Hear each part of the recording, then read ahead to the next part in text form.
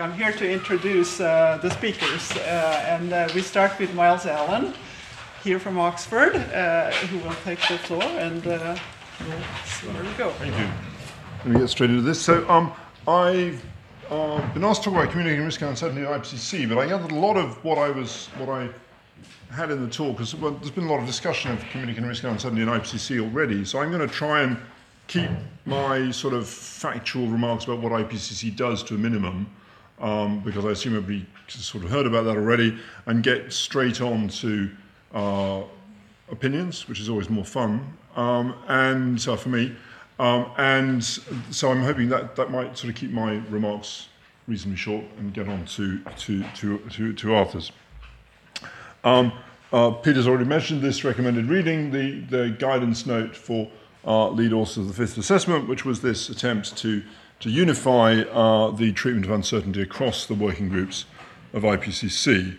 And I think you've already seen these kind of problems that arose in previous reports. In particular, the thing which really prompted this was people getting very puzzled by what statements like this one at the bottom here, 20 to 30% of plant and animal species assessed so far are likely, meaning 2 in 3 chance, to be an increased risk of extinction if the increase in global average temperature exceeds 1.5 to 2.5 degrees, and that whole statement has medium confidence. So there's so many different types of uncertainty in here. There's a range there. There's a medium confidence, which means better than 50% chance of the statement as a whole being true. There's a 2 in 3 chance there, and then there's even a percentage in there, although that's not the probability percentage. That's clearly, I think there's a general feeling that it had all got too complicated, and there was a need to sort of unify things a bit more clearly. So what came out of this Mastrandrea et al. Working group was an agreement that the sort of language about quality of evidence and agreement of evidence should be merged into a single sort of non-probabilistic confidence scale. And so we would sort of try and make statements of confidence about the validity of what the IPCC was saying without attempting to assign numerical probabilities to these statements, and only use statements of probability when we had high confidence or very high confidence in what we were talking about, and it was therefore then appropriate to assign an explicit probability to a particular outcome.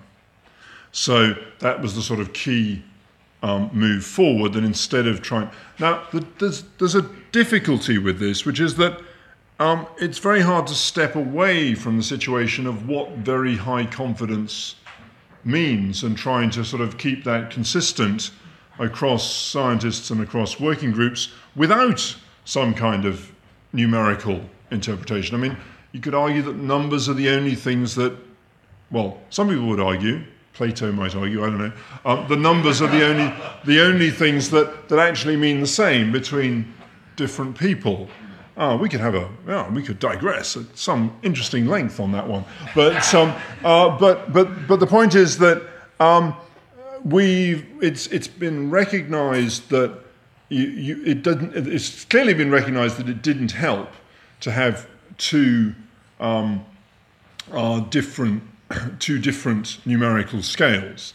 I wasn't at this meeting, although I did make input into it, and I should say I was all for a two-dimensional scale with sort of confidence in one direction and likelihood in the other, and you sort of try and map where you are, because that's, that was far too complicated. But anyway, I thought it was, being a sort of uncertainty nerd, of course I wanted the most complicated possible solutions to sort of justify my existence, and which is actually, that justifying the existence of the nerds is something I will come back to.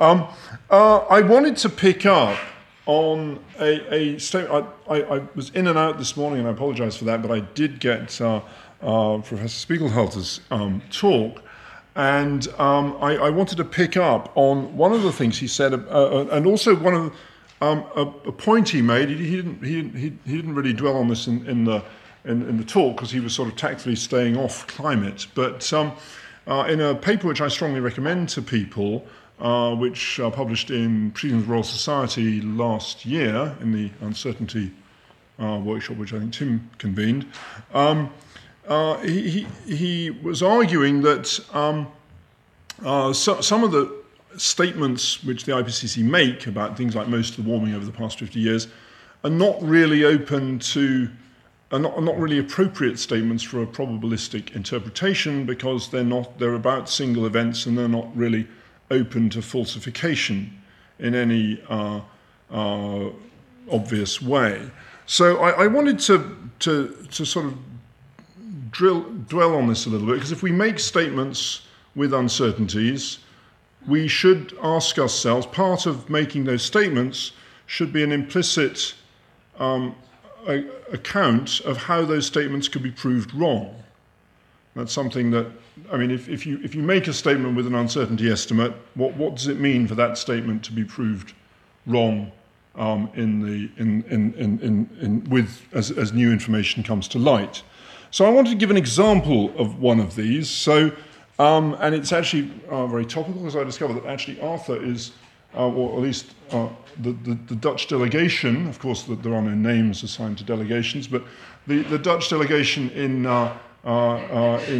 Shanghai in 2001 was largely responsible for carrying this little statement through into the summary for policymakers of the IPCC third assessment, where it was saying anthropogenic warming is likely to lie in the range 0.1 to 0.2 degrees over the next few decades under a particular scenario.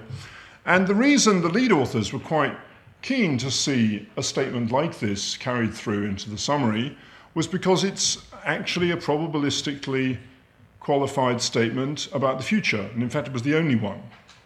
There were more in AR4, but in the third assessment, there was nothing about the future. Was no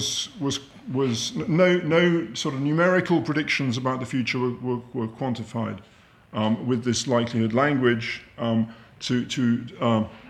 apart from this one. And we felt it was important for the IPCC to say things about the future which might be proved to be wrong, because otherwise it's not really saying anything at all.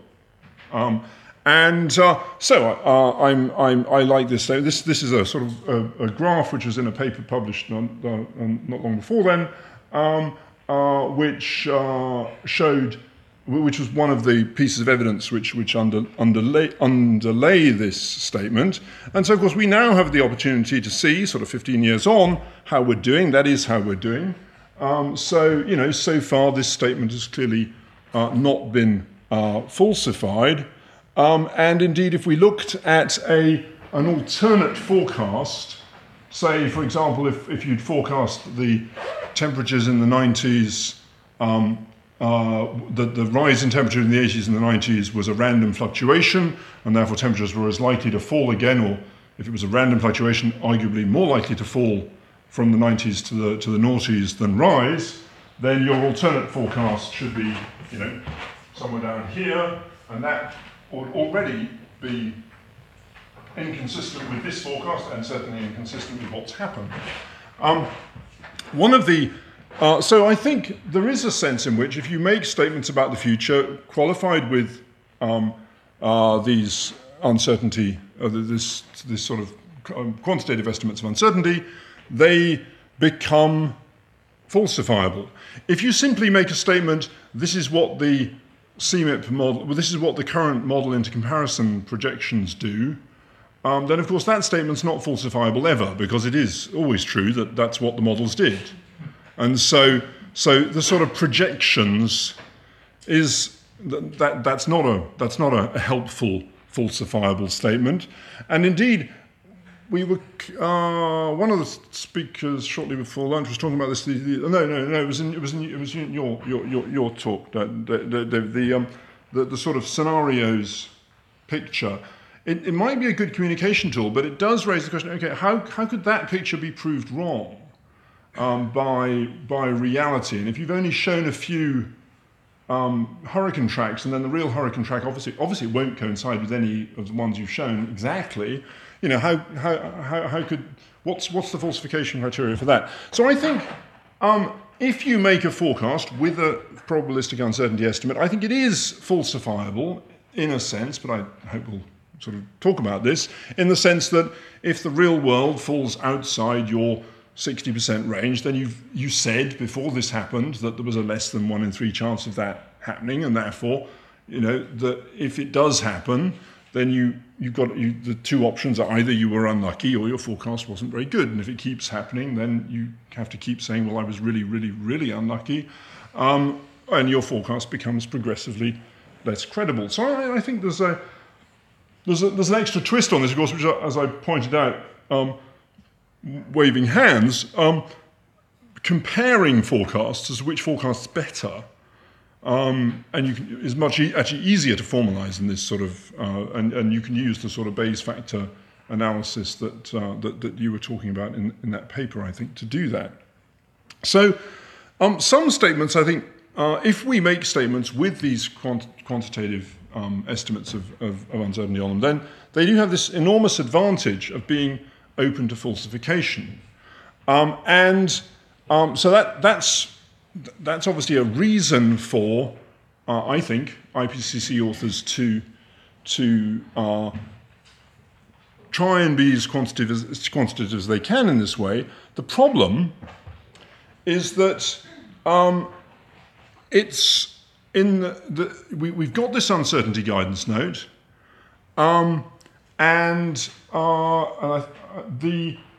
the challenge is what's emerged is actually in the implementation of it, in what happens, what people actually do.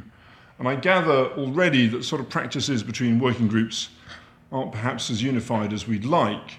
One of the things I'm seeing in Working Group 1 is that, and certainly I think this was going on in AR4, so we can talk about sort of history here rather than worrying about what's actually happening now. Who knows what's going to happen in AR5? There's a sense in which unless you've assigned a fully fledged likelihood qualifier to a statement, it's not a very important statement, and it won't get elevated up into the summary for policymakers. Now, there's a lot of statements that one might make, and I've given an example of one here, which is dear to my heart. Cumulative emissions of carbon dioxide are the principal determinant of the risk of dangerous anthropogenic climate change.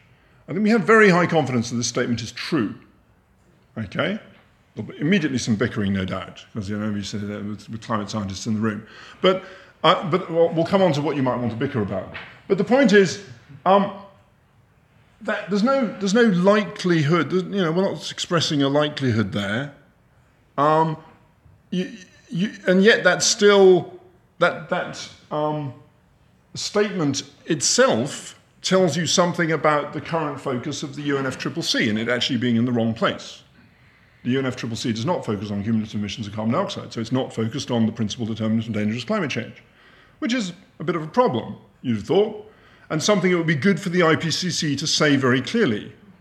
And yet the uncertainty language of the IPCC is actually making it difficult for the IPCC to say this, because it's just not the kind of thing that gets elevated, because it's not it is very likely the case that X type statement.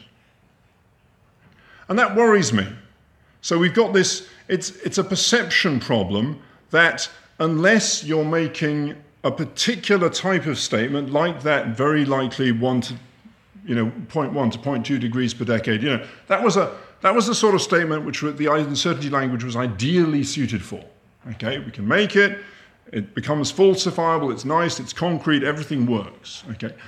You've then got other statements which are, in my view, no less important to convey, which this language doesn't fit, which of course I think chimes with a lot of the discussion this morning, that this whole idea of developing a sort of rules system to fit all situations actually could be part of the problem here. That more the enterprise of developing a sort of set of rules which will apply to all statements may actually be itself the problem, rather than whether or not we've got those rules right. To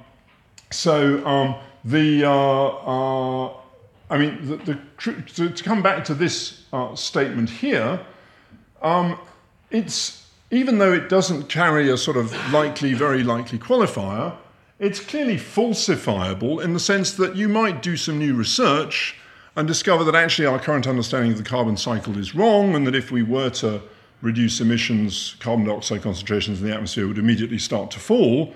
And if that were the case, then this statement would be wrong, and in fact it would be emissions in any given decade that would be important, not the cumulative emissions, okay? And I don't think any carbon cycle modeler thinks that's particularly likely at the moment, but that's not inconceivable. So it's not a vacuous statement, in the sense it could be shown to be wrong by subsequent research, but it's not the kind of statement that the IPCC uncertainty language naturally causes to be brought up to the top of the pile. I should stress, by the way, that statement is not anything to do with AR5. I pulled it out of a document various people wrote for the Copenhagen conference. So I'm not involved in the Summary for Policymakers process for AR5.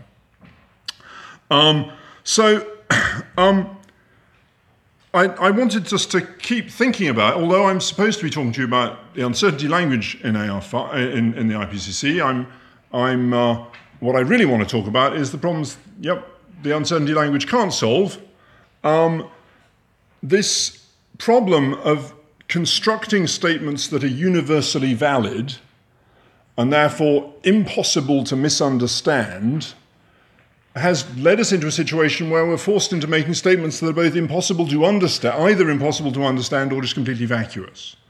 And increasingly, statements in IPCC summaries, and I think Arthur's going to pick up on this, are just becoming so legalistic because you've got to look at them so carefully for ways in which they might be possibly deliberately misconstrued by somebody to say that this statement was false.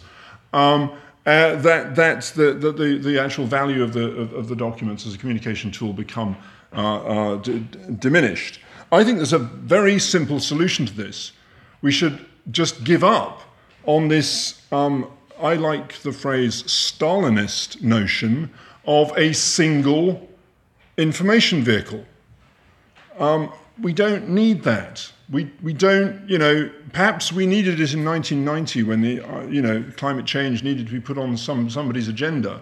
But do we really need a single tombstone last word on climate every 5 years?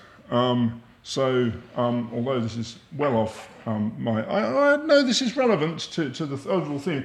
Would communication of risk and uncertainty in climate science actually be better served by the IPCC if the fifth assessment was also the last?